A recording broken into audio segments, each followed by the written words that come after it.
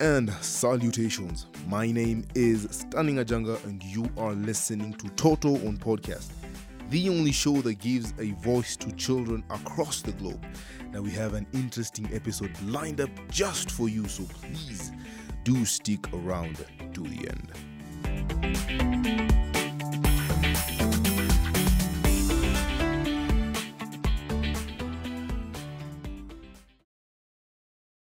In December 2016, UNICEF reported that an estimate 535 million children, which is a quarter of the world's children, lived in countries affected by either conflict or disaster. Now, nearly 50 million children have been forcibly displaced from their homes, increasing their vulnerability to exploitation and violence. Children are the most vulnerable victims of conflict due to many factors. Now, besides being among the many civilian casualties during an armed conflict, children may be orphaned or separated from their families, leaving them vulnerable to forced labor, sexual exploitation, or even recruitment in armed forces. In South Sudan, children have been forced to live in camps to escape what seems to be a never-ending conflict. So today we bring you Better Days.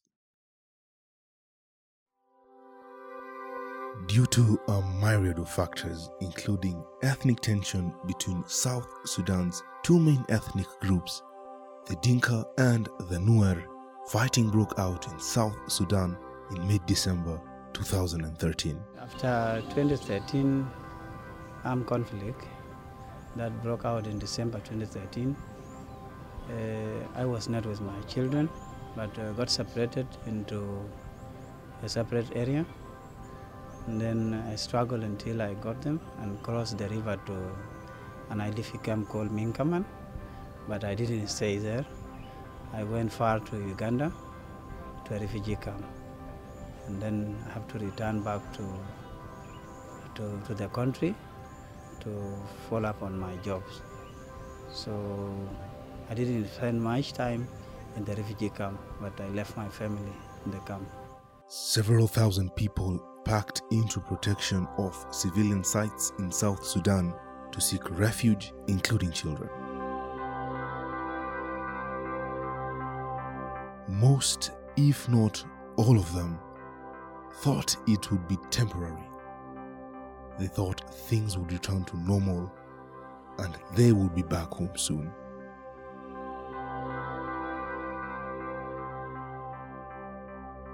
Well, government take the control of the civil population.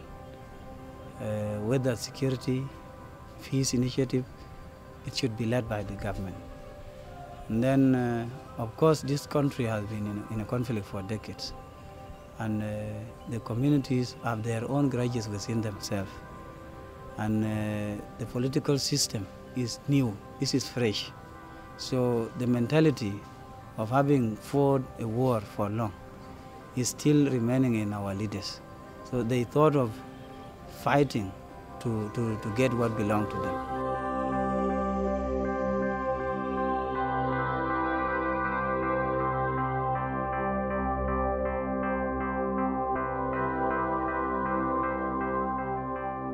Here in our school, UNHCR, what we call a World Food Program, it supply only for the civilian the food. But here in the school, it doesn't supply feeding for the children. Sometimes, some of the children here, they went from their home with empty stomachs. Then, if your stomach is empty, you cannot understand lecture very well. So that we need well food staff to bring feeding to the children here in the school.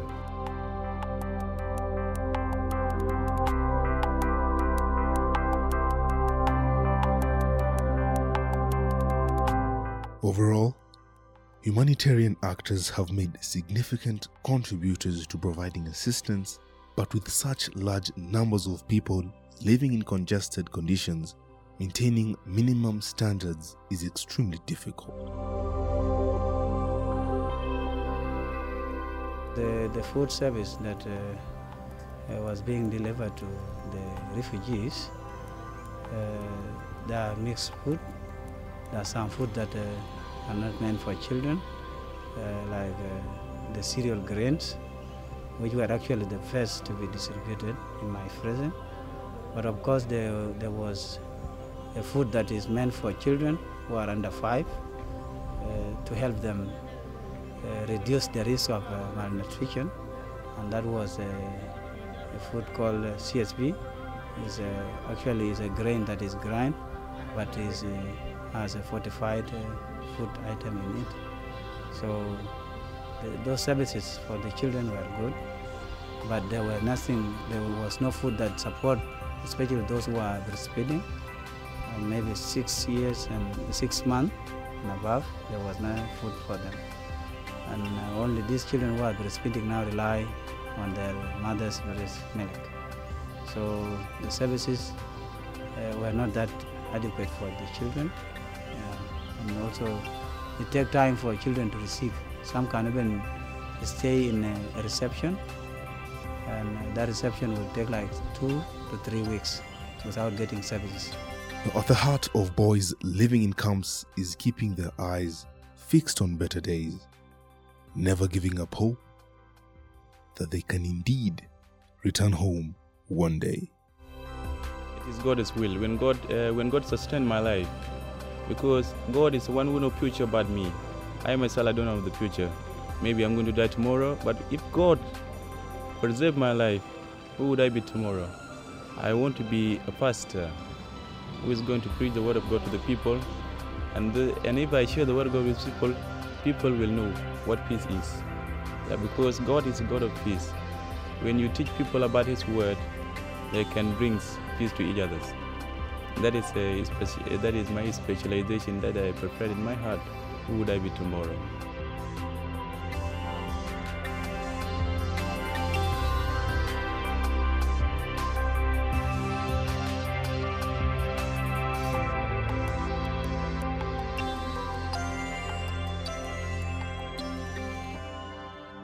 Here, when the education is going well, I want to be a scientist because all continents have own scientists. But in South Sudan here, we have no scientists. Even in Africa, we have no scientists.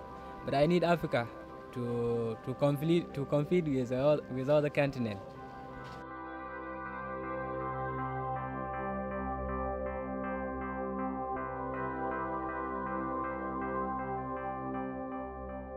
If the children are prioritized, okay, rather than putting them together as people affected, the adults and the children, if the priority is made for them, definitely they will not be malnourished.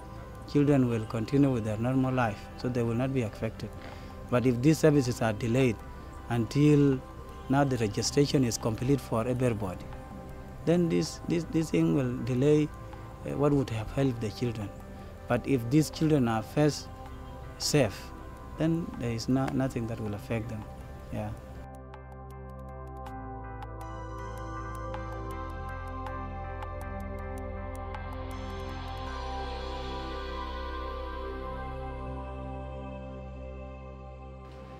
I need a government to take care for a good security in South Sudan.